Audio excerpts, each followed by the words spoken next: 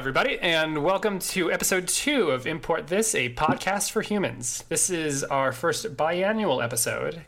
As you may have noticed, we have not published an episode in the last 2 years. And that is because I don't need a reason. This may be a relaunch, it may not be. Effectively, last time we did the show, I spent about 10 hours editing the audio to get it to approach Radiolab quality.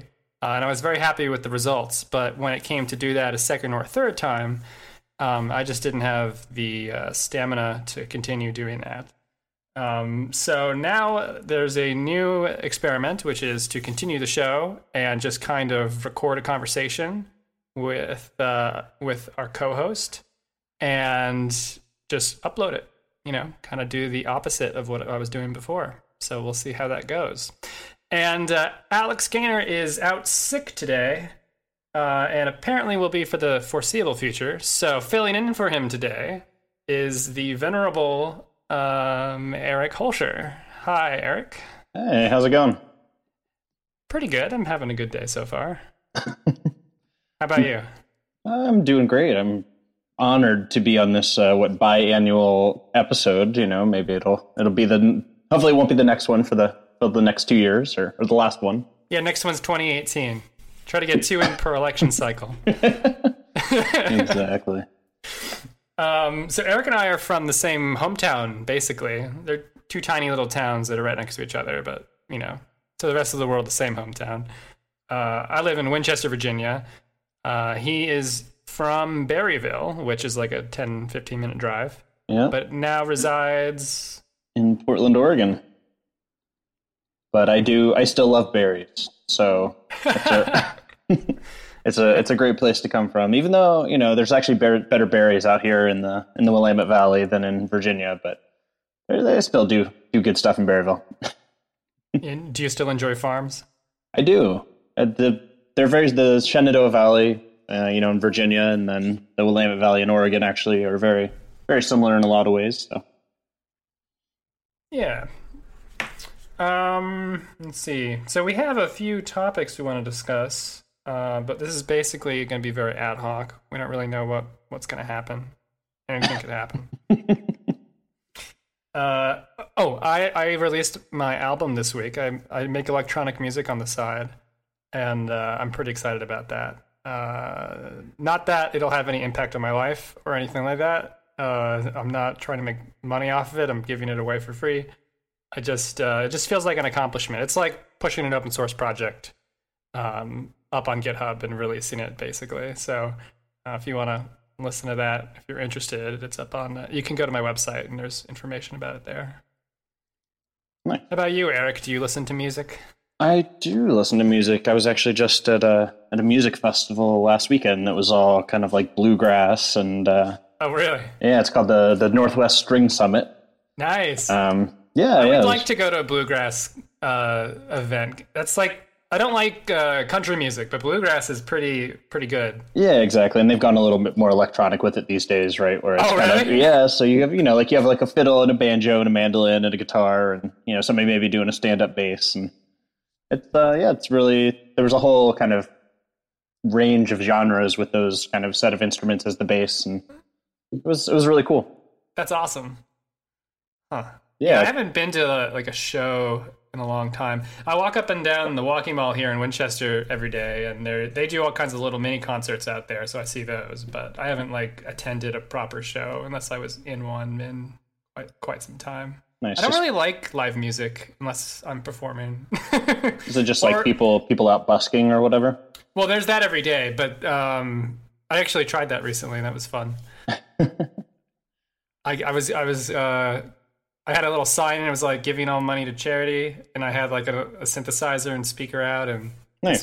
this guy came up to me and wanted to pray for me, put his hands all over me, and then asked me if I had a place to stay, and I was mildly offended. Just he was being nice, but that means that he thought that everything I had just said was a lie, Right. So, I was just. But yeah, it sounds like a new funding model for open source. Busking? That's a great idea. like, well, you actually just, while you write open source code, just learn how to play an instrument, and then go out on the street and beg for money.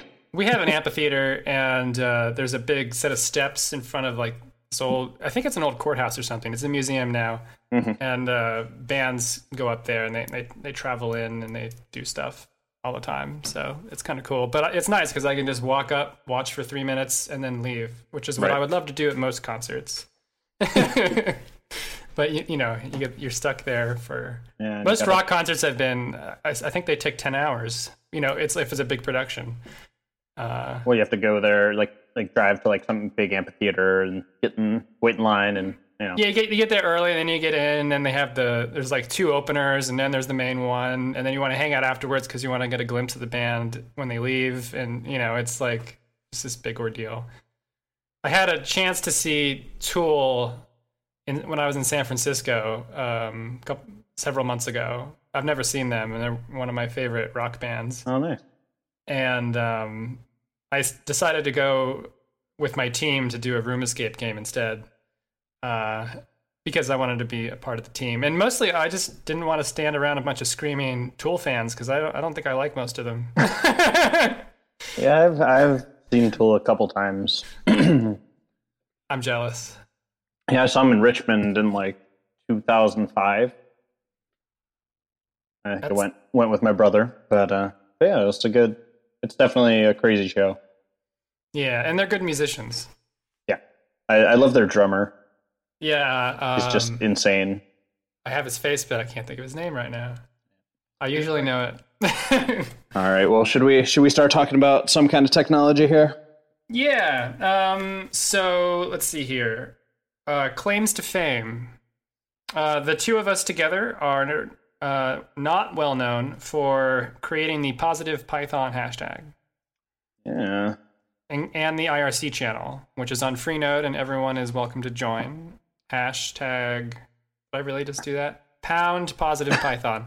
I think it's officially called a hashtag now. I think that ship has sailed. It's over. Yeah, at Best Buy, this kid was writing my address in for some reason, and he called it the hashtag symbol, like in an address, and I was like, "What?" Yeah, actually, I archived the great Positive Python experiment on. It's still online at positivepython.org as well. Wait, we have a website? There's a website. I didn't know about this. What? Oh, maybe it is. What is it?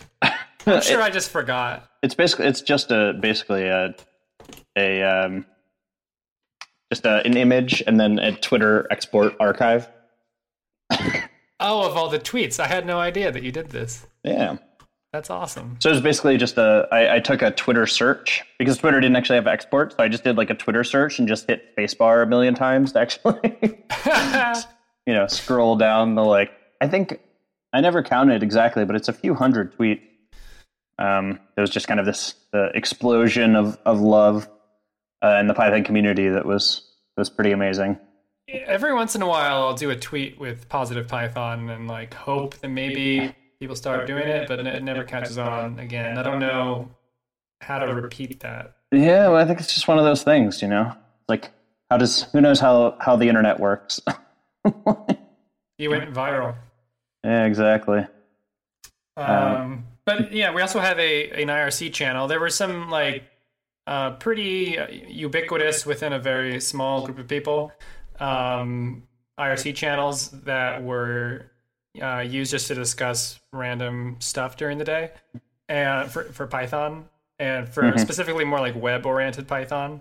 And there's just a lot of negativity in those rooms, basically. You'd have a small group of people that would just come in and complain about the stuff they're working on all day. And they kind of use it as their ranting room, or just complaining about different software. And that's great. That's actually, I think, one of the main uses of IRC. But Twitter before Twitter was cool. Yeah, exactly. And so we thought it'd be a good idea to create a room that's just specifically, for positive interactions only. So that's what the positive Python room is for. Well, yeah, and I think there's just so much.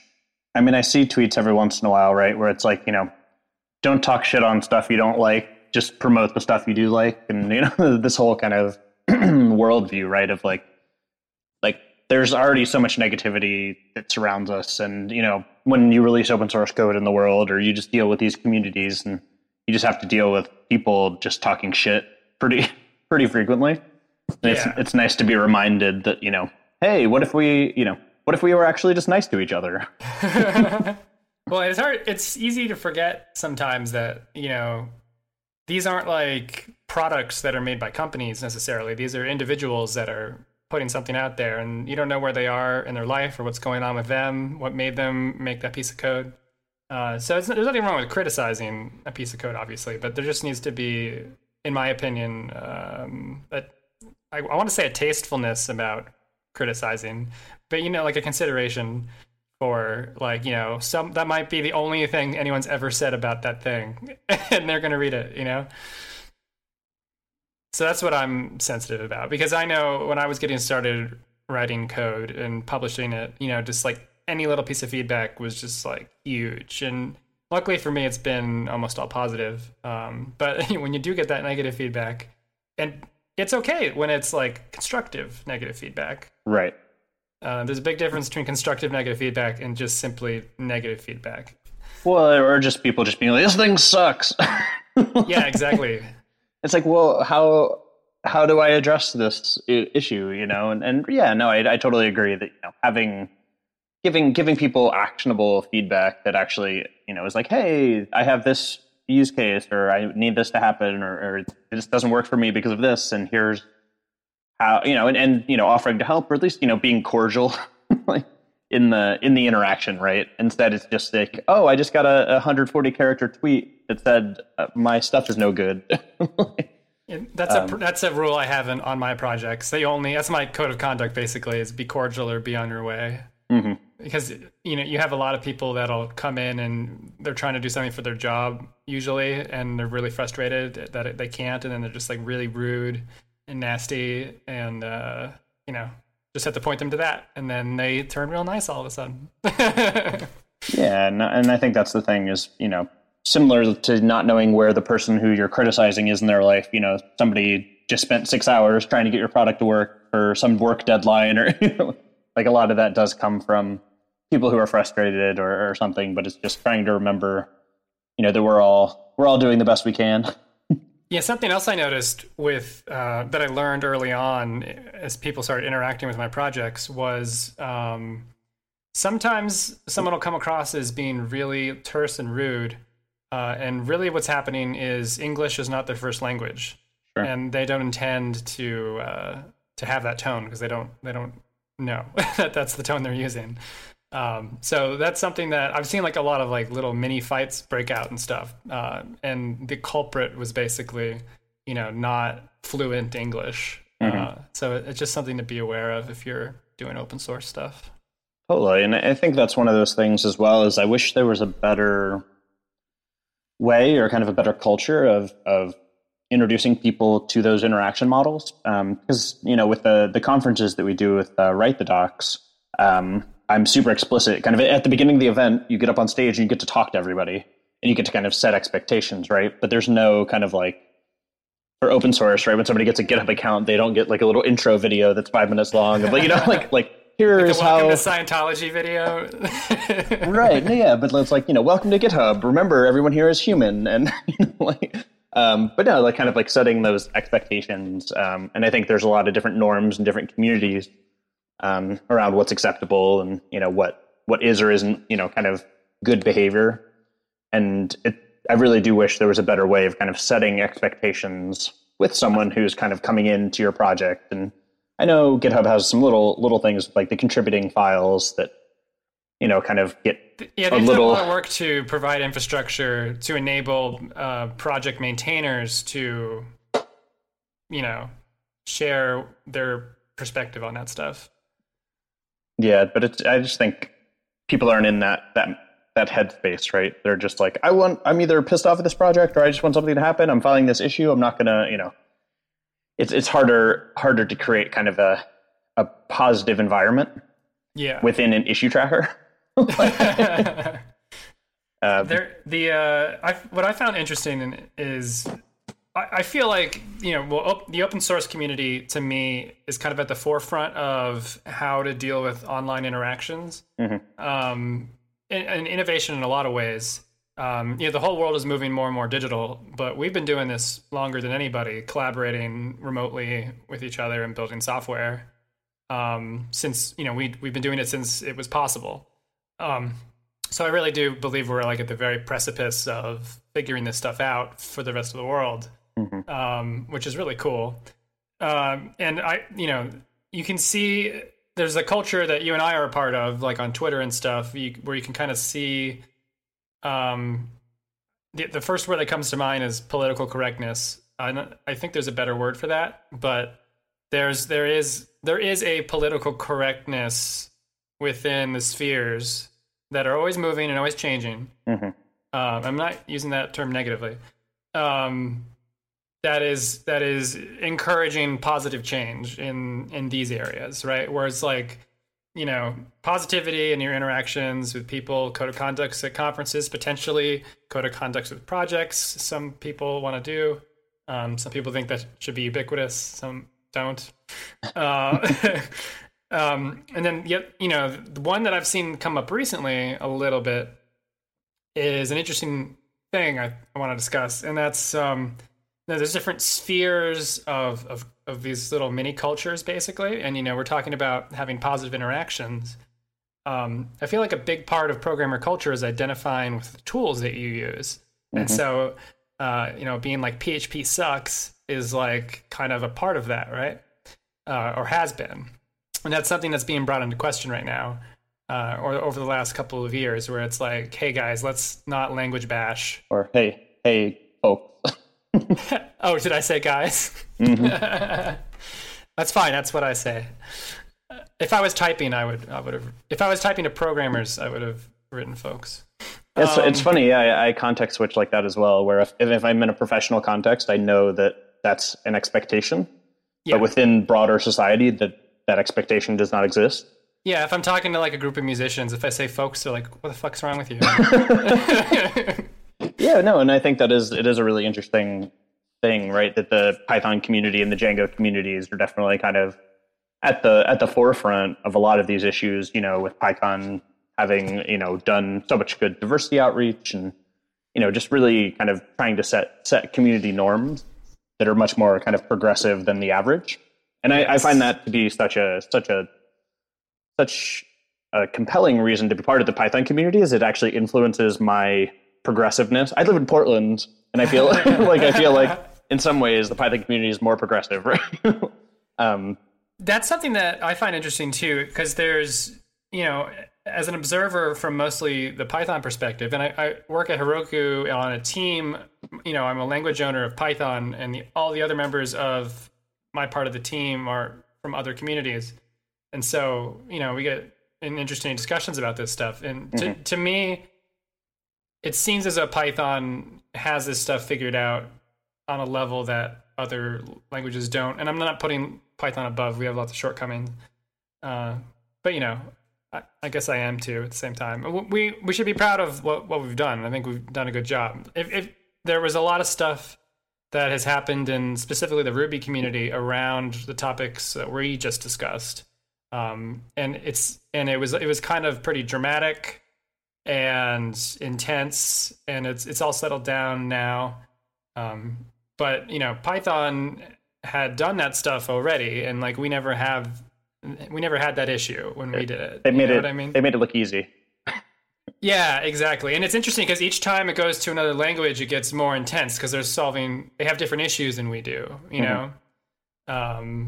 When arguably we were kind of the closest, like from the start, right? And so there was a natural progression with, we have people like, Jacob Kaplan-Moss leading Django, and he's very kind of oriented in those directions. And I think, Guido leading Python, wearing, the Coding is for Girls shirt on stage, it really is kind of from the top. The community, the leaders really kind of espouse these worldviews, and I think that made it super easy, right? Nobody's going to go against people from the top, and when you're trying to do more of a bottom up type of change, Yes, that's very true. It's a lot harder than having kind of the top leading the way there. And I think Django especially, I think just today actually they released like a code of conduct GitHub repo that has a bunch of information around how they do code of conduct incident responses and transparency reporting and all this stuff. And they're really taking that next step from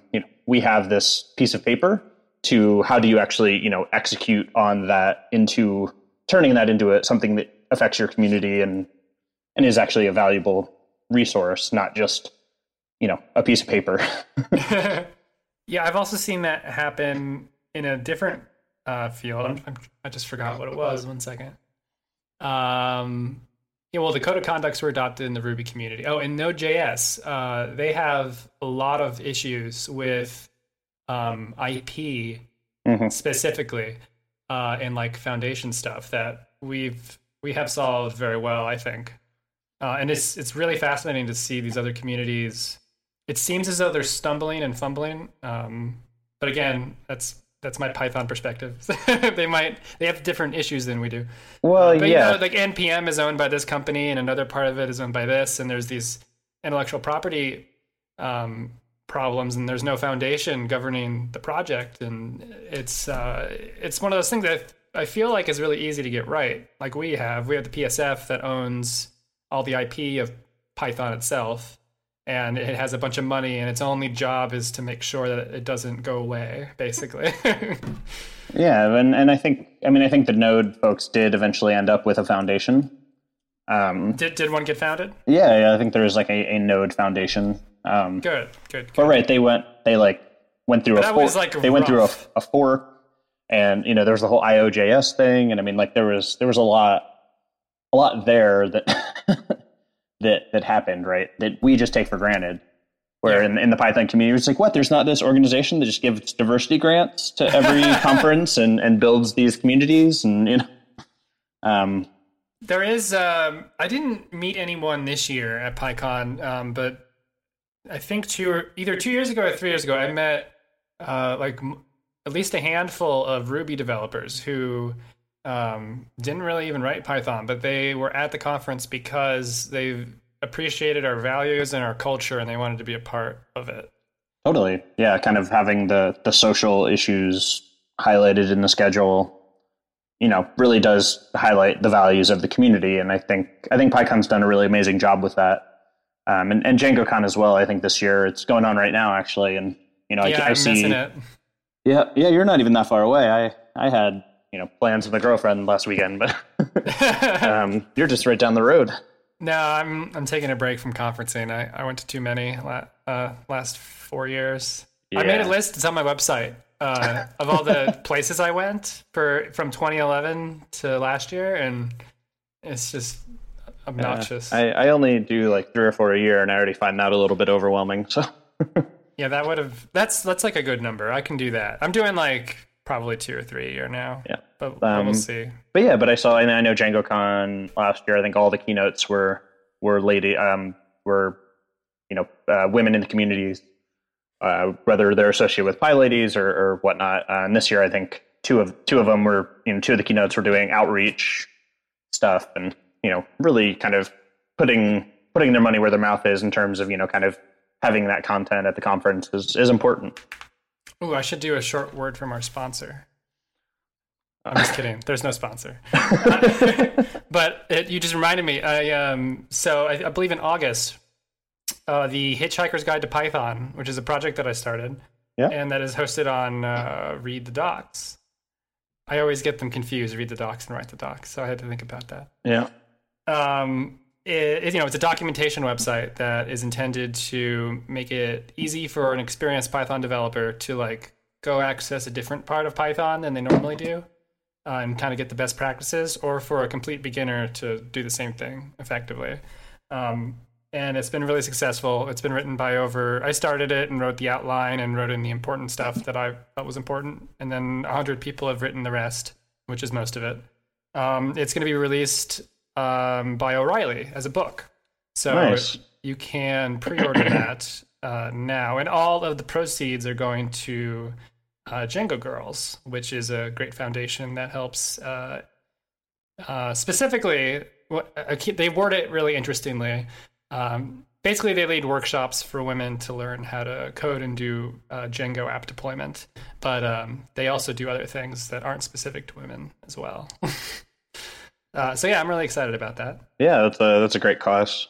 And it wouldn't be possible. That whole collaboration of like 100 people writing a book over 5 years, it wouldn't be possible without the project that Eric wrote, which is Read the Docs, which is, well, you helped write. I guess you had a co-writer, right?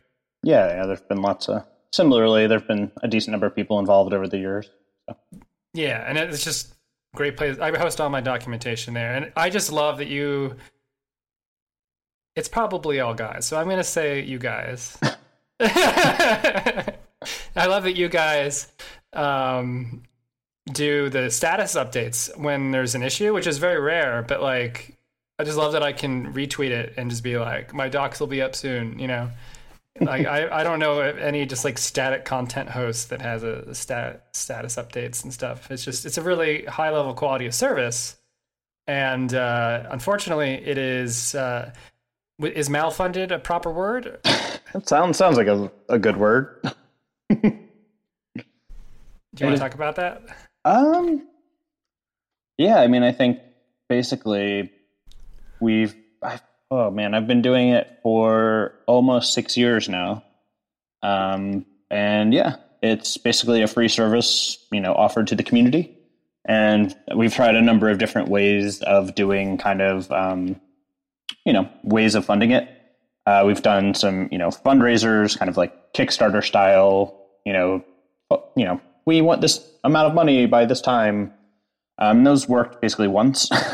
And then it was like, oh, well, and I think we made $24,000. And that went to have somebody work on the project for 3 months and just do a bunch of support and a bunch of awesome stuff. He got a ton of stuff done. That was Gregor. I always screw up his last name, so I'm not going to try. But yeah, so anyway, we're now kind of back to the drawing board where it's like, we get some individual donations from people, but we have no kind of ongoing substantial source of funding. And so basically at this point, I think I've exhausted most of the other options, and we're looking at doing basically what I'm calling kind of ethical advertising. So it's basically, advertising that doesn't track you and doesn't get in the way. So we're basically just embedding one small little, ad on Read the Docs pages. That's, similar to kind of the deck is our model for this, where it's right. Like we need to find a way to support open source infrastructure projects. Cause PyPy, Python Package Index, and, all these other tools have the exact same issues.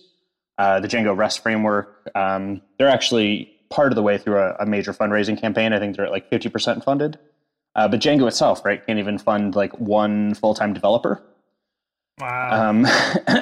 Yeah, it's because conferences are expensive. It's really, really broken. And so basically my thought process was, we have all these corporations that have, a pile of sponsorship money that is like vanishingly small, and they have a pile of advertising money, which is massive.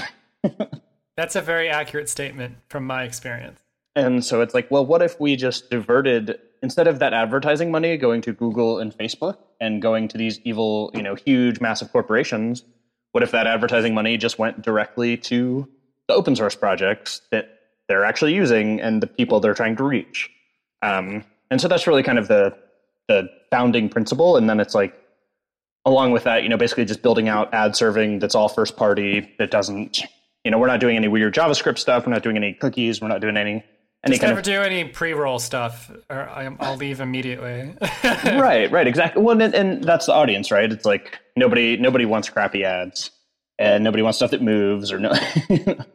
And so that's really the goal, is to both kind of make a dent in what advertising looks like by trying to kind of roll back to the old days where it's like, how about we just put a thing on a page, and if people click it, then they might buy your product, and then you give us money. Instead of like these ad tech companies that have just built more and more kind of invasive tracking and triggering and all this crazy stuff that then gets gamed by people that scam them. And I mean, it's a really weird industry. Yeah, you could have easily done the opposite, where you inject just a tracking thing, and then there's no ad at all. And then later, if they went to a Python documentation site, later they'll get a bunch of ads for different Python companies. Right. Yeah. But that would be the unethical way in your right. opinion. Right. We just sell user data where it's like, oh, hey, you want people that, use your competitor's, open source library or there's lots of weird, creepy things you can do where you can sell data on the internet. And, so much of this work is trying to maintain ethics while supporting open source. And so this, at the end of the day, we're like the people that write the documentation don't have any money. So we're never going to be able to charge for the service, right? Because like, for example, the Python guide, people that are authoring that should not be paying, right? That is the community that we want to support. Yeah. And that's who, like you don't have money. Like if you would have had to pay money to start that project, it never would have started, right? I mean, it's just like we want to keep that barrier to entry really low. And so but it's like we have millions of people that view stuff every month. And it's like a classic tragedy of the commons, right? Like, every engineer at Google and Dropbox and, all these massive corporations use Read the Docs, multiple times a day, but none of them are ever going to pay us for it. And so the only way to convert this kind of disparate, like massive amount of attention, like I forget the stat, but it's something like, 50,000 days a year are spent on Read the Docs in terms of like, wow. like time on site, right? Like it's some, it's like a human life every like month or it's some absurd amount of time. And so basically that's a good metric. Right. It's a cool thing to think about, but like, I'd love to see what that is for Facebook. Right. It's probably, per second or whatever. Be like 10,000 human lifetimes a second.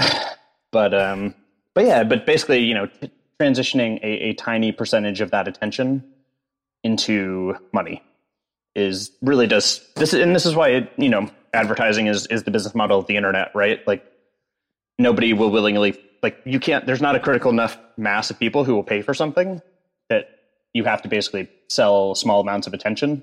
Well, 99% of your money comes from 1% of your users usually in a model like that, where you're just like asking for money. Right.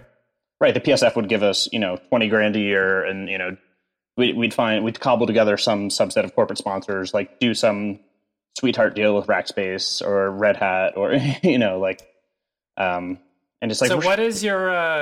Can I ask what your biggest cost is for running the service? I mean, I know that it's a bunch of static sites with a bunch of caching and a lot of storage. Yep. And a lot of you have to build all those, which is quite a bit of CPU as well. But I'm guessing storage is probably or bandwidth are the biggest ones. Yeah, I think we do something like 6 or 7 terabytes a month. Wow. In plain text, gzipped plain text. That's unbelievable.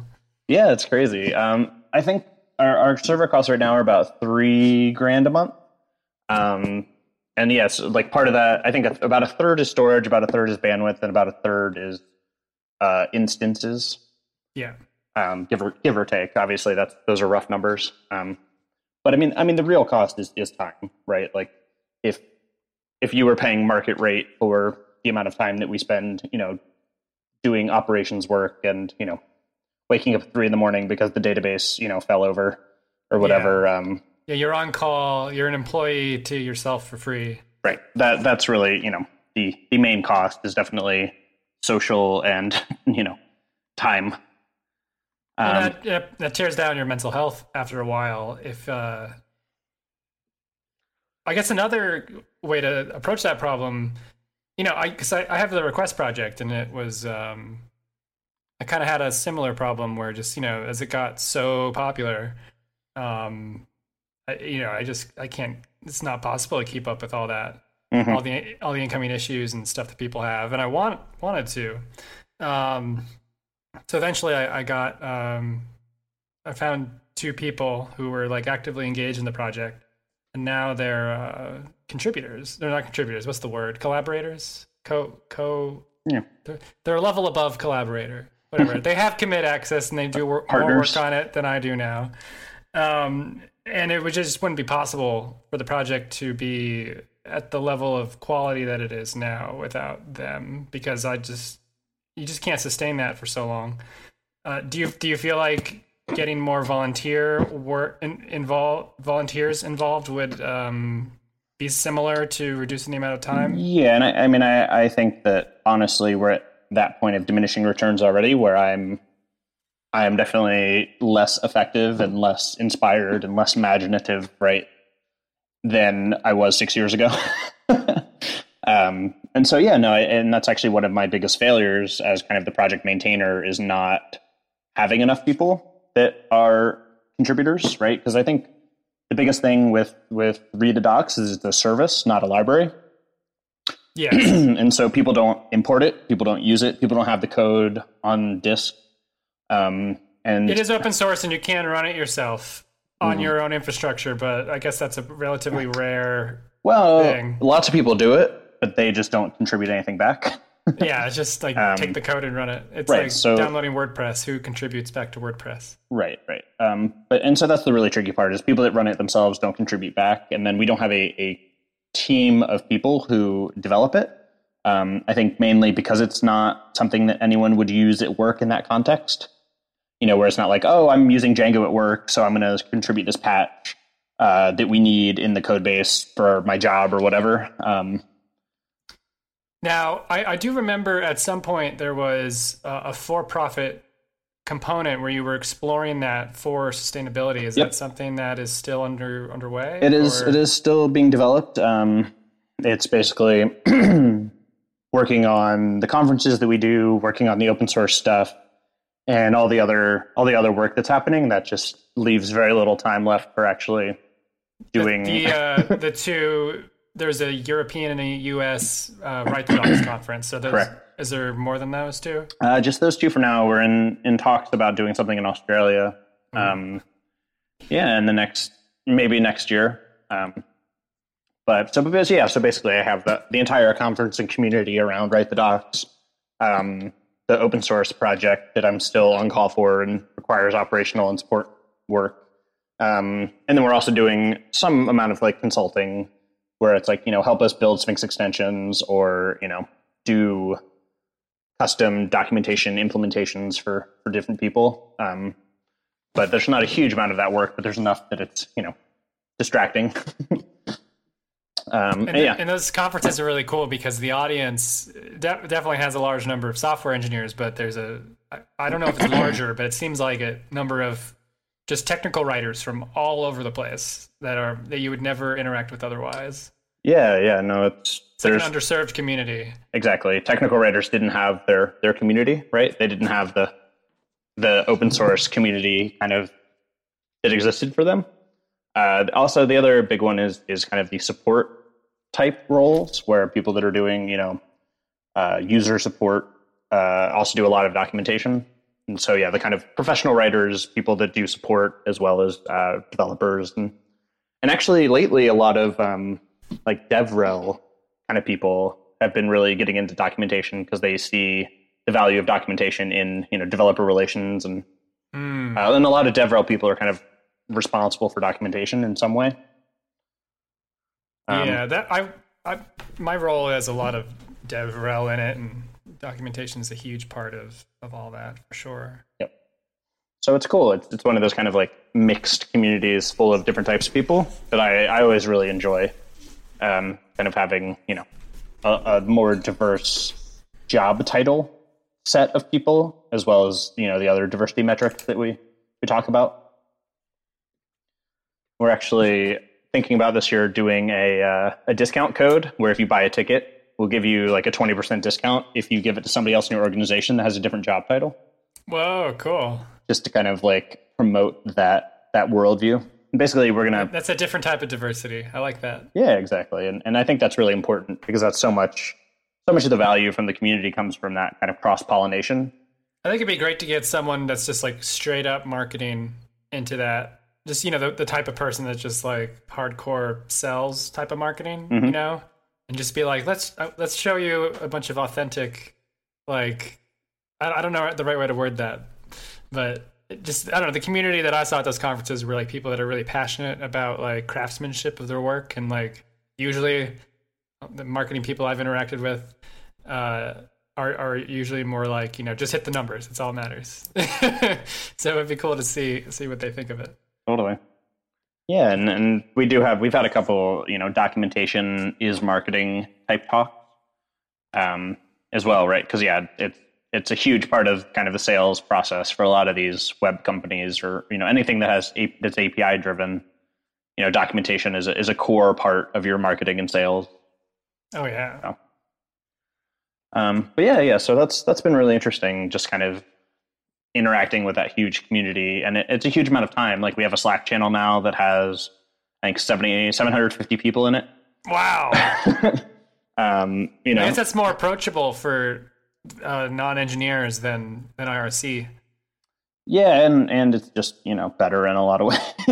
Oh, of course. I'm really excited. My company just switched to Slack from HipChat like this week, and I just my whole life I've always been really inspired by really well done software, and I've been I don't want to say I've been depressed for the last couple of years, but like one of the reasons I loved switching to the Mac back in like 2008 or 9 was there was a ton of like really well made software, and it seems as though that's trailed off a lot because all that attention's going to iOS. Yep. But I started using Slack, and I'm just like, oh, I remember this feeling. This is great because it's so like there's so much over attention to detail, Yeah, they do a great job. Yeah, I love it. I love all the little tweaks as well. Like every like month or so, I open up a new iOS app or whatever, and it's like, oh, you made like account switching a little bit nicer, or like they've done so many little revisions that just make it a little bit easier to do. One less click to do your job, and it just feels good when you're like, oh, they thought of me. Yeah, when I got the like email that we were switching, I kind of rolled my eyes because you hear about it on Twitter all the time and stuff, and I just thought it was this big hype thing. But when I actually started using it, I was like, oh man, this is like valid hype. This is people like this for a reason. Yeah, exactly. It's like GitHub versus Bitbucket. Like one has a level of just craftsmanship that the other one doesn't. Yeah, it's interesting that Atlassian, I think it's like the enterprise product like failure, where you kind of build products to generate checklists for people that are enterprise customers and don't actually sell to the users who use your product, who care about user experience. Yeah, and we were using an on-site one. We had to do on-site at the time, and it worked. HipChat works great. It does what it does great, but it's like there are two different levels of product there.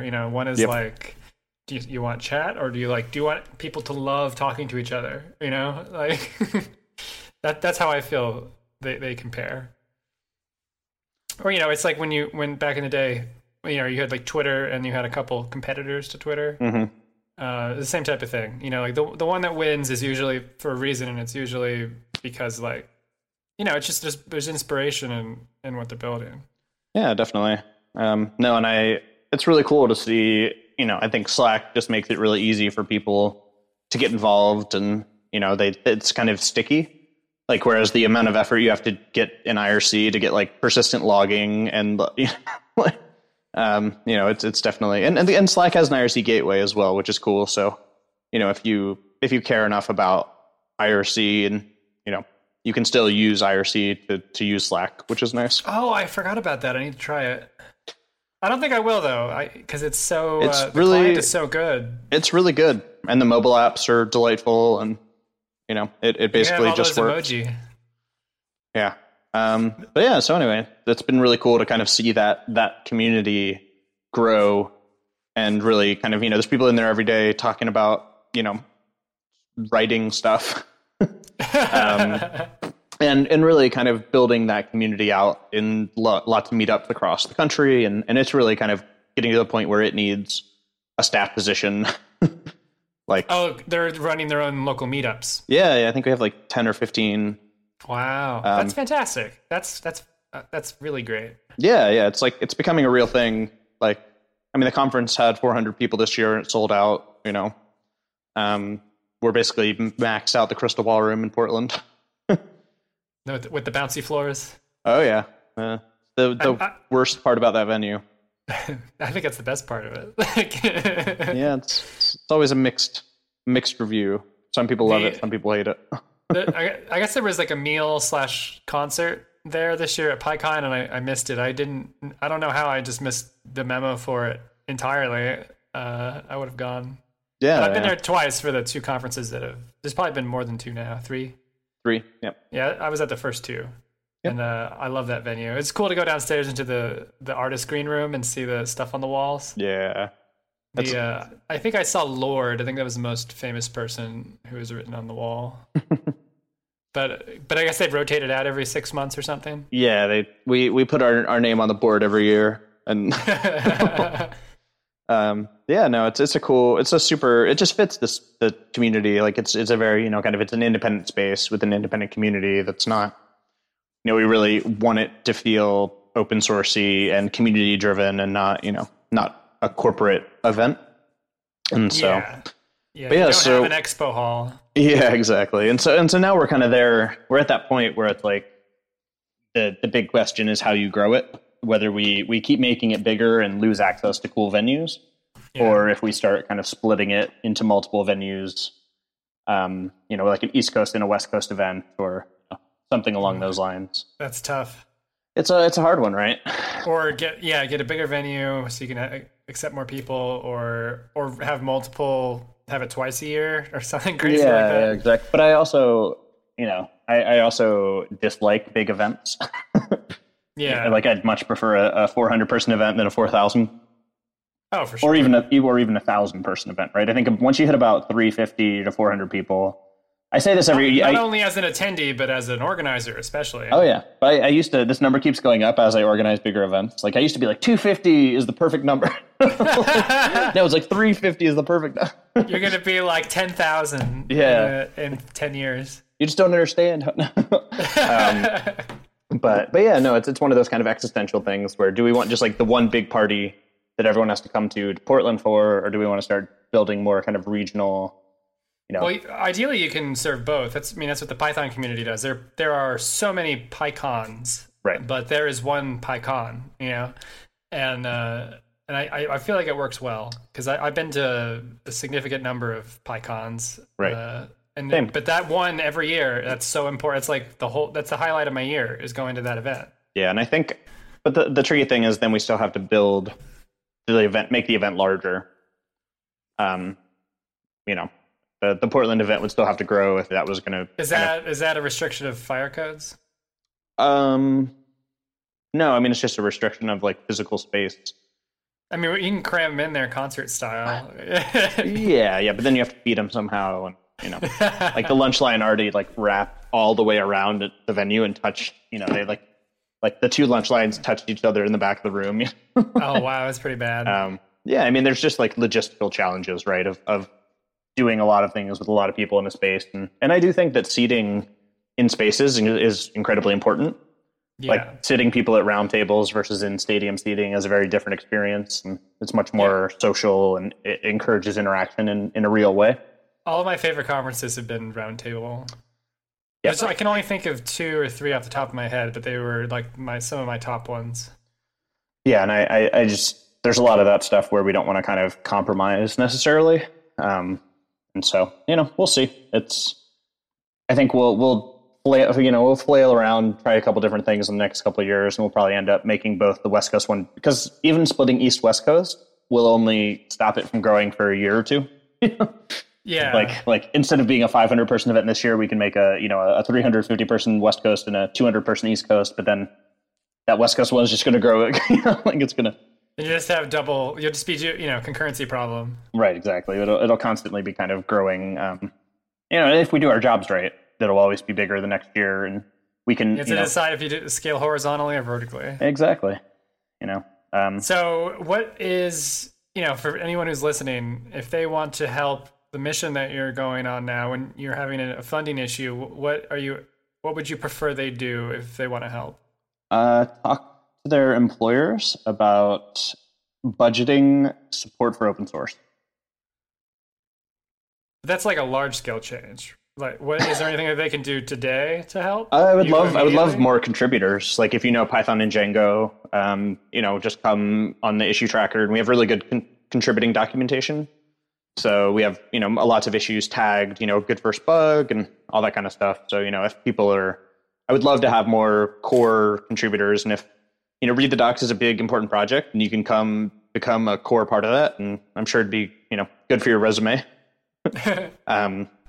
And so there's not I'm sure individual donations are accepted, but that's not something that is like deeply needed at the moment. It's just not sustainable, right? Like, yeah, if you get a $200 donation from some random company once, you can't really do anything with that money. I mean, you can spend it, but you can't hire somebody. You can't even, start. You have to get a lot of those before you can even start doing any kind of, contracting with someone or, You need more like commitment style stuff, exactly. Ideally from a company where they're like, okay, we're using this a lot. We'll give you X a month. Well, and in reality, the only way we're ever going to get that money is by doing some type of sponsorship deal where it's like, hey, whoever, like Roku, you have tons of Python users, you want goodwill in the community, give us $5,000 and we'll put your logo on our website. And that's basically the advertising that we're selling. I mean, that's easy to sell to the marketing department. So, I mean, that type of thing. Right. It's a lot easier than, can you cut a check for this open source project? That's like a whole other thing, Yeah. This like one of those is much easier to do than the This other. is not a donation, right? This is a business expense. Yeah, and the marketing team at most companies I've worked for usually they have authority to spend their own money on things like that. Yeah, exactly. And I think that's really, we're actually in talks with somebody to really kind of start trying to do a little bit of like kind of part-time sales, to actually really just kind of do those conversations. Cause I don't have time to go out and sell stuff. And I'm also really bad at it. So hopefully, the goal is to open actually source salesman. Now I like that idea. That'd be fun. Yeah, exactly. But yeah, that's really the thing is we're really just trying to find a way to get money from companies into open source projects. And luckily we have a platform that has a reasonably obvious advertising vessel. And so, that's really the current goal is, hey, do you want your brand in front of a bunch of programmers that are happy that you're supporting open source? Come give us money and, we will. So this might be a question that you're not comfortable or can answer at the moment, but say I'm a large company and I want to go all in. I want to go in on the ad platform as much as possible. What's the highest amount you can accept? So we've done a little bit of research and we've basically figured out that about $5 to $7 is average industry CPM, which, unlike you would think, is actually cost per thousand, because it's cost per mille, which is the Roman word for thousand or something. Instead of being serious, that's the CPM is the standard term, but it doesn't mean million. I feel like I used to know this, but I forgot because I've been so removed from the world. I didn't used to know this, and I didn't really want to know this, but I now know this. Mille. But yeah, so that's basically means 1 million page views are worth $5,000 to $7,000. That would be, kind of our, so theoretically, our, and that's of course, geo specific and yada, yada, yada.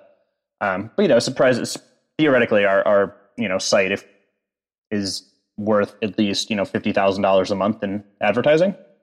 Oh yeah. I mean, you must have just the Python guide gets 10,000 views a day or readers a day. Right. Yep. And that's very targeted.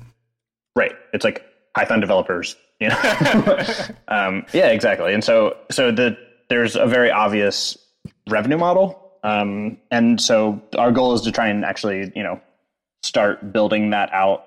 And then, we're going to basically take some percentage of that revenue and turn it into a grant pool to basically give back to projects that host with us. Oh, that's cool. Yeah, because it doesn't make sense for us to just be making a bunch of money and. Are you doing that out of guilt? or is it because the mission is to really like keep this thing moving forward and moving outward? Right. No, I mean, the mission is to figure out a model for funding open source, and a model that only benefits one project is not. It doesn't figure it out for anybody. Right. I mean, it'd be great if infrastructure could get support, but we also want to be able to kind of, help the community as well. And that's an incentive potential. Well, no, I won't go there. Never mind.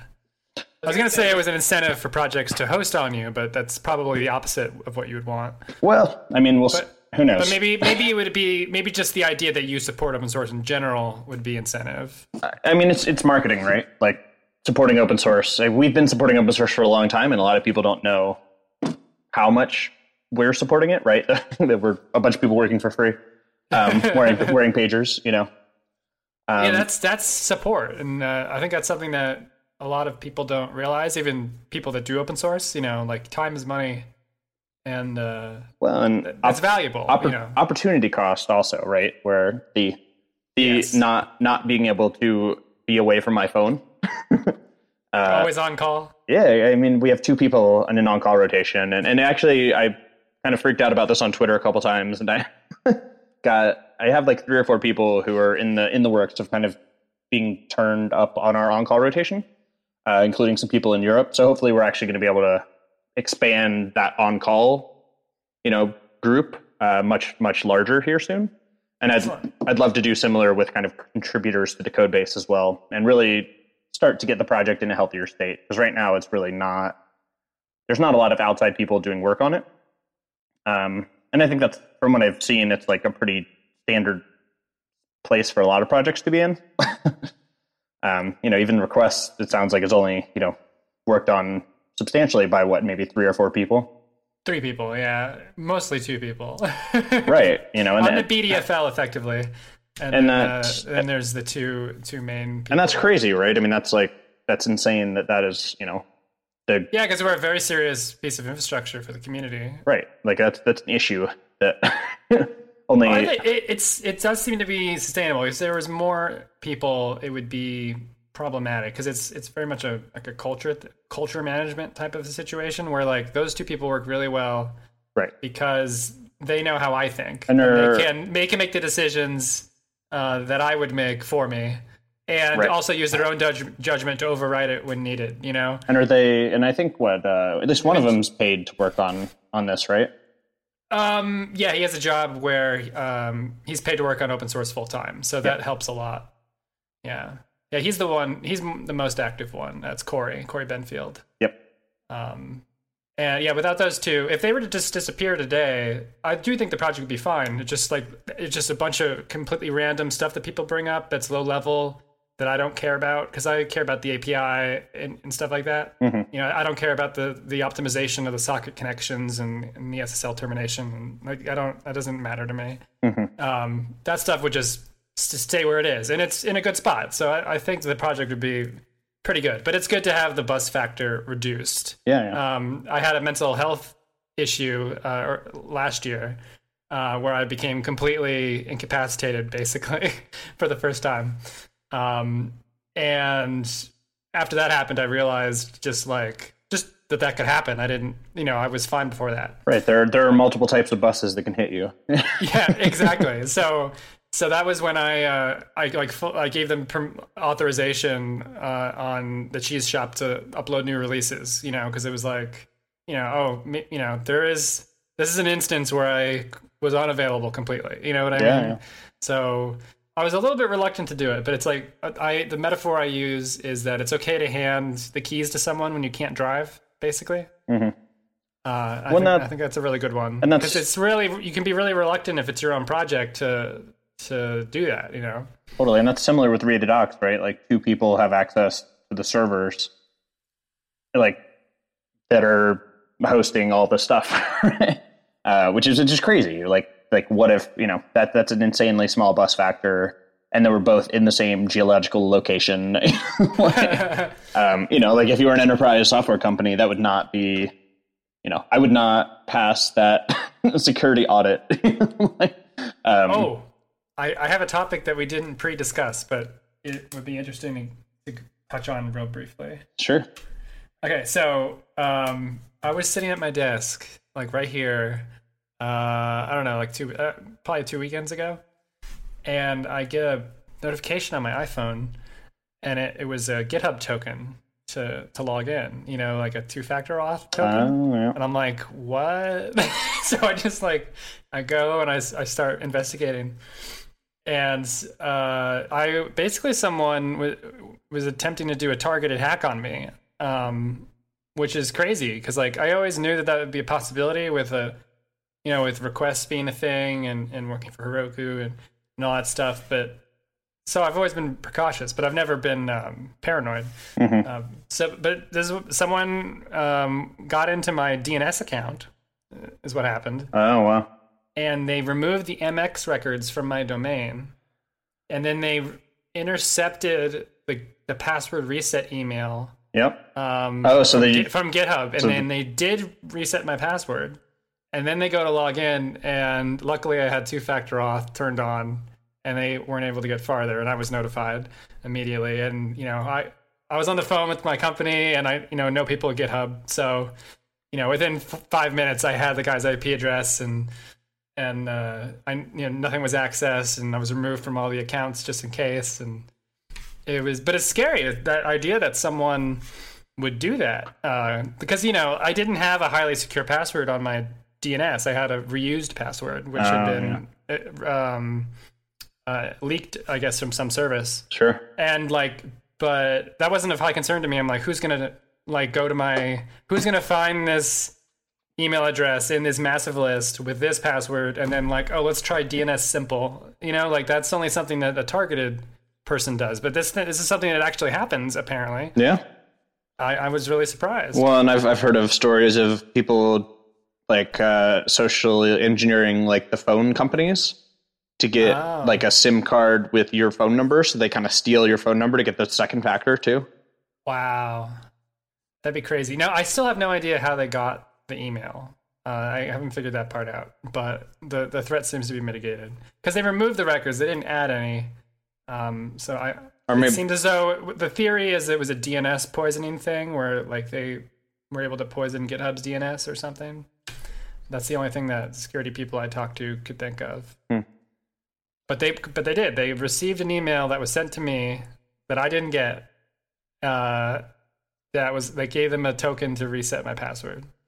Yeah. It was great. But anyway, so lesson learned. I already knew this, luckily, but turn two-factor authentication on everything. Yeah, no. It's actually pretty valuable. Well, and that's one of those things that our ops, all of our ops repos and stuff are private, and two-factor auth is definitely a thing that is, I'm treating as a requirement there. Yeah, and I as a personal user of GitHub, I never would have done that, but my employer requires me to have two-factor auth on. Yeah. And I'm really thankful that they do. So now I'm adamant about to everybody else. If you have a personal account, just turn it on. I don't like using two-factor auth when it involves a phone app, like Authy or something. Right. But I do like it when it's SMS based, which I know is slightly, there is a vector there, but yeah, and you can only go so far. My GitHub's actually on a YubiKey. Oh, really? Yeah. GitHub branded YubiKey, in fact. I didn't know they did that. Yeah, they did a cross promotion where they gave away the YubiKeys cheap cool. When GitHub launched their support for it.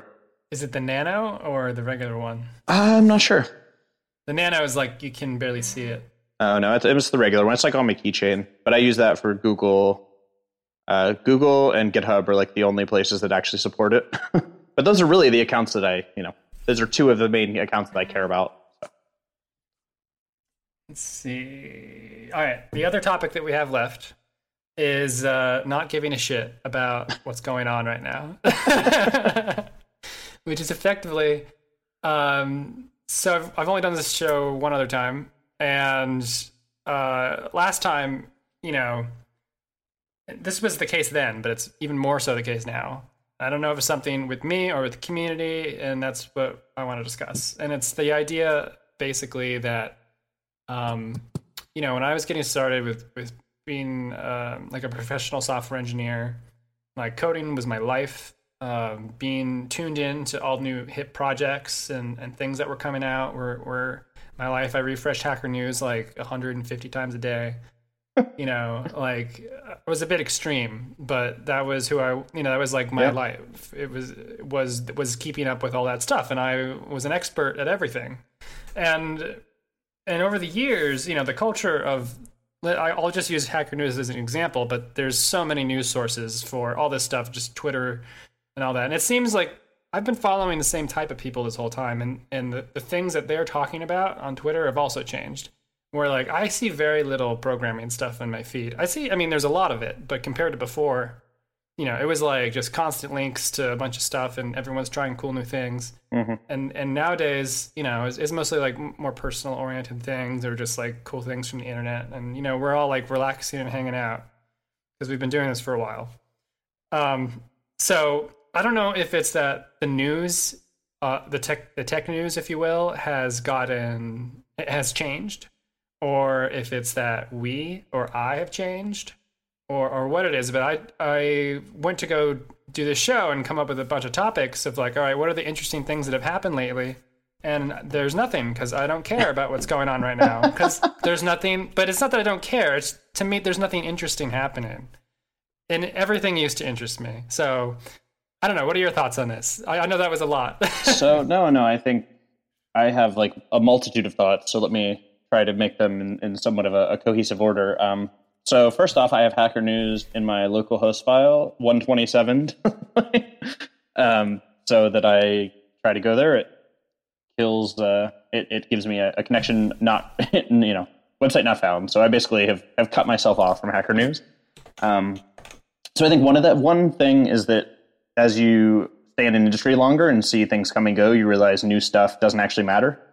Especially if I'm going to use something in production, I want it to have been around for like 5 years minimum, because I value my time so much more now than I used to, right? Like if I'm going to go and try this like thing that just got released, I know I'm going to be beating my head against it for the next, 5 weeks or whatever. And then when it's in production, I'm going to be hating it. And this is why Read the Docs uses boring technology, right? It's like Postgres and Python and Django, and it's like it all works. Nginx. Yeah, it's like it all works. It all works well. I know it's operational. Working in operations really makes you adopt this mindset, but you really value stability. And I think as kind of a younger programmer, you're still really excited, and you don't really know how the world works. And there's all this new stuff it feels like what you should be learning because it's new and interesting and it's kind of the cutting edge. But unless you actually legitimately have the problems, like these huge companies that are trying, like Hadoop or something, right? Where it's like, unless you have terabytes and terabytes of data, like you're never going to need this stuff. So I think a lot of people just like investigate this as an intellectual exercise. And I've learned that kind of my time is better spent just like doing work. Like I already have so little time to do the work that I need to do. Trying to learn new exciting technology is way lower on my list now that I have more responsibility and more kind of stuff going on. Yeah, even if you focus on the Python community, I'm not saying this is an accurate statement, but I don't know. I just feel like there used to be like a stream of new exciting libraries that were coming out, and I don't find that to be the case anymore. And I don't know if I'm tapped into different channels, or I'm just not paying attention, or I don't care. But it seems like maybe the culture has changed. Well, I think Python, all the cool new libraries that come out every 5 seconds are in Node or Go or That's true. Those languages didn't exist then. Python's now boring old technology. So we get to just relax and build the software. And then exactly. And then in 10 years you're out of date. But no, I think the really exciting stuff. Well, that's something that I worry about is I don't know the right way to put it, but just kind of like career stagnancy effectively. Or it's like I'm very comfortable with the tools I have available in Python. I can build anything that I need to build. If I'm not, it used to be, you had to constantly learn all this new stuff. For me, that's what it was. Or I wanted to constantly learn all this stuff to be at the top of my game. And to me now, being at the top of my game is doing nothing effectively. And I worry that that's like an illusion or a fallacy of some sort. Well, it's certainly temporary. But I also, so just to give another kind of example of this is when I was in college, I had a Linux machine and I was so freaking excited because I like every time something would break, I was like running Gentoo, right? And it's like, all right, I'm going to spend 6 hours compiling my kernel and I'm going to learn so much. And and then over time, I eventually kind of got over, the fact that I ended up, having a Linux machine, and I kept kind of needing to know how it worked and really kind of experience, like how the internals work, right? How does the kernel work? How does the networking stack work? All this kind of stuff. And eventually, one, I learned all that stuff, but then two, I also kind of got to the point where I just wanted to get my work done, and I was kind of had a set of tasks that were more important than kind of feeding my own curiosity. And so I was able to kind of go into having a Mac, and it's like, all right, this Mac is going to allow me to just focus on my work, and I'll have a Mac, and I don't need to be fixing stuff every 3 seconds, and I know how computers work. And so, yeah, like kind of that transition from Linux to Mac. No more Xorg config. Right, exactly. And it's like, when I have something I need to, I have these 3 tasks I need to do today. I don't want my, X server breaking and or playing around with like new window managers that like do crazy 3D effects. So I think there's kind of a natural. Top is, oh man, memories. Yeah. I'm not posting Barrel. I'm not posting screenshots of my like Linux desktop to Reddit. There was the one I loved where you just hold the top of the bar and to move the window around, and it would just jiggle like Jello, and it was the coolest effect. I still wish I had that on.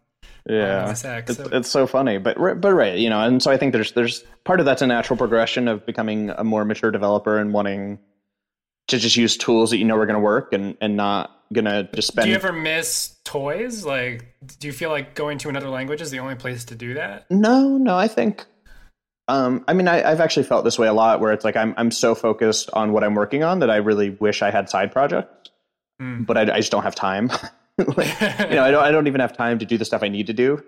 Let alone all the fun stuff. And similar, talking about like the mental tax of open source, right? Like feeling responsibility for projects that are unpaid doesn't allow me to kind of scratch that fun itch.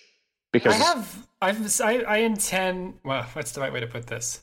I structure my life in a way where I have lots of time, but I fill it with hobbies. Mm-hmm. And my hobby used to be computer stuff. And now it's everything but computer stuff, basically. Right. I do music, I do photography, I go on bike rides, and I kind of miss my hobby being computer stuff, but there's nothing interesting for me to do. That's, that's probably just me. There's plenty of stuff going on that I could do. I could be playing with Docker, but I don't know. It seemed like there was an infinite sea of new toys to play with technologically that are just not there anymore for me. Or there's nothing that's catching that appeals to me. There used to be a lot that appealed to me, and there's not anymore. Well, I think a lot of the new hotness is in these like system programming languages, this like high scale. Both Rust and Go, I don't find particularly fun because they're not like, I can't just play around with them, right? They're like, oh, you want to like build this incredibly scalable, stable system that doesn't have memory leaks, and like they're like serious programming languages for serious people, and like Docker and all the kind of operations tools are similar. Like I used to geek out on like deployments. But it's like, no, like I don't need to geek out on that anymore. I basically understand it. It's not a solved problem, but it's like I understand it well enough to not have to deal with it. And so I don't need, like I think the scope of things I understand at a somewhat fundamental level is growing. You don't feel like there's a big hole anywhere where something's missing. Well, I mean, there's for your current needs. I think JavaScript is something I know very poorly and is a detriment in the current kind of browser environment. But it's like, I used to love doing front-end web development. I was very good at it at the time, but those skills do not carry over today in any way, shape, or form because it's a totally different world, and that's a world that moves very quickly. And when I say front end development, I mean like mostly HTML and CSS, or like and light JavaScript. XHTML or whatever. Yeah. Oh, yeah. A ton of XHTML and jQuery. I knew all the jQuery tricks to make my content look right. Fun stuff like that, and even dabbled in like EXTJS framework for doing GUIs in the browser. And nowadays, if there's HTML5 and web fonts and there's just all these, you could do it and it's the same thing, and all the old stuff still works too. But if you want to be in on the culture of what's like hot and new, like I was then, it's like, again, it's a full-time job where you have to, there's like Ember.js, and then like 3 months later there's another one, and then 3 months later there's another one. Yep. And I don't know. It's not something that's fun for me anymore, because then it was like I'm learning something that I can use for life, and it is. I can still use all that stuff to do something, which is great. But it's like a treadmill. But yeah, exactly. I'm off the treadmill now, and I got my workouts done, and I'm happy. But if I wanted to keep running, I'm not going to get anything out of it. Like I could get up to date, and then I would just be building shittier websites, in my opinion, because they just have more click events that are misfiring and crap like that. Yeah, I don't know. Yeah. I mean, exactly right. Like, I think there's a point. Like, I value simplicity, is what I'm saying. When there's a point in your career where you're happy to put up with like learning stuff that's cutting edge and going to break, and you're going to fight through it, and you'll submit bug reports, and that stuff just angers me now. Just like, why am I using this tool that's like half baked to do this thing, when it's almost like and so much of what I need to do is solved with the tools I already have. And especially with Django doing like channels to do, more async stuff. And, I think there are some decent like improvements in the Python ecosystem at a structural level. Oh, absolutely. That are going to make that life easier, where I was putting off doing some WebSocket stuff because I didn't want to deal with it. And it's like, oh, well, no, I don't have to deal with it. It's dealt with for me. Well, yeah, now all of Django is being rewritten so that to accept this new model of web application development, basically. That's a misnomer about WebSockets that people have, is that you can just tack them on and right, and then there you go. To me, they're kind of the craziest thing that's ever been invented. They're good. I'm not saying they shouldn't exist, but like usually when someone says they want WebSockets, they don't know what they're saying, and they actually want something like there's server-side events or something like that to send notifications out, and you can do long polling. Like WebSocket is literally like, okay, let's take this. There's like 3 levels of statelessness, and let's make a single connection with state and persist it through this whole thing. And it's just the craziest idea in a browser in the world. And you can write an API. I wrote one called Flask Sockets, which does allow you to tack on a sockets route to your Flask app, and it works really well. But you have to understand how WebSockets work in order to utilize it. Django did a really cool thing where they're like, okay, instead of just tacking it on, we're going to literally rip out the whole way Django works, internally, and give it this whole new platform that you can stick, so it can work in that manner, or it can work the regular manner. Right. And it's like this whole new beautiful paradigm of programming. I think that's the right approach. Right. We're gonna rebuild the synchronous request response model on top of the asynchronous model to allow you to keep your abstraction, but like under the hood, it's still basically doing the asynchronous thing. But you can use another abstraction. Right. And you can now do event handling and all this kind of stuff. And I'm really impressed with Django for doing that. I'm not the biggest Django fan as a user, just because of the I don't know. It's not simple. It's not simple, no, and it's so powerful, and it makes so many decisions for you, and I like making decisions. So I really like not making decisions. If there's a certain style of site that I would choose Django for, sure. But that's not the type of thing I usually build. I usually build really simple stuff that doesn't need all that. But I'm always really impressed with the stuff that the project does and the way that it's progresses forward. And this was a bold move in my opinion, and I'm very impressed. And I think that it's that model, of like let's actually refactor this effectively, is something that we should see in other frameworks, in other languages as well. Yeah, because WebSockets are not solved. When we went to launch them at Heroku, we went to build an example app for each language, and like, because everyone's always asking for WebSockets, and then you go to the Python ecosystem, and it's like, all right, what's the default way to do this? And there isn't one. There's nothing good out there. So I had to build something, and it's like that for all of the languages except for Node.js, effectively. Yep. So anyway, I'm just saying I'm really excited. yeah. And Django does stuff well. Because I do feel like, especially the HTTP 2 coming down the pipeline, if you will, I feel like there's going to be more focus in web development on concurrency models and WebSocket type of connections. We're like in your application. I feel like your application will be more aware of those things than they are today, where it's just like stupid response, stupid. You know what I'm talking about? Yeah, definitely. I mean, I think it definitely requires a much deeper understanding of how requests and responses work and time. And I mean, it brings all the joy of threads to the web. Yes, exactly. Juggling chainsaws. Exactly. But yeah, no, I think that's kind of a good place to kind of start closing things as well, right? Of this old technology, we waited long enough and it solved the problem for us. And so it's like I could have spent 3 months building something with Socket.io and Node and whatnot, and now I just waited a year, and now hopefully it's going to be a lot easier for me to just let Django do it, and then that'll be a stable kind of thing that I can build on. One of my favorite blog posts ever is by Ted Zubia, I believe is how you pronounce his name. Mm-hmm. He's a cool guy. He's a member of the Python community, but he was notorious for this blog, which was very rude in tone.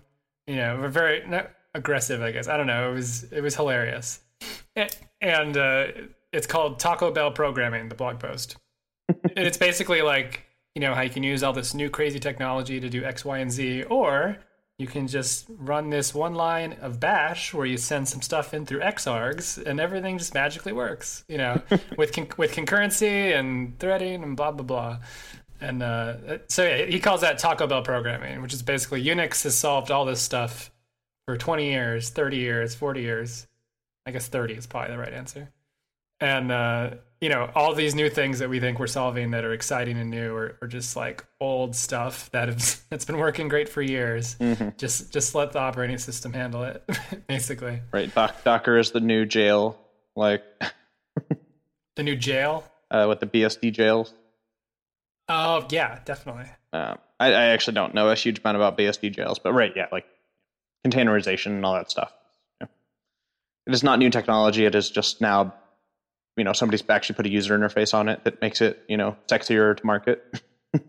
Yeah, well, OS X did the same thing with the release of this. I always forget the names. I guess the last operating system, all the apps are jailed by default, and the Darwin kernel has a containerization system built into it, and it works really well. And in the latest OS that I guess came out in the last 6 months, it runs in this mode called rootless, where there's no root user. There's no super user. Basically, everything is a level of container.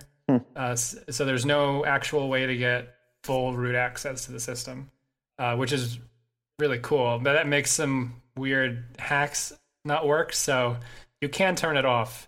I did that, and within 2 or 3 days, my system stopped working. So I think those containers are also safeguards for the apps themselves from not harming each other. You know what sure, I mean? Well, you can be a lot more reckless if you're not worried about, Yeah. Like it's like writing in a Docker container, right? It's like, who cares where you put files? Just blow it away, and the file system disappears. Yeah, just RMF-R on the, on the whole system. It's just a mini system. All right. Well, we covered all of our intended topics. Is there anything else that comes to mind before we close the show? I think I'm good. I think we're already at the, a commute to work and back length. So Yeah, definitely. Let's see. No more sales pitches. yeah, I don't think I have any either. yeah. Buy the book. Come to the conference.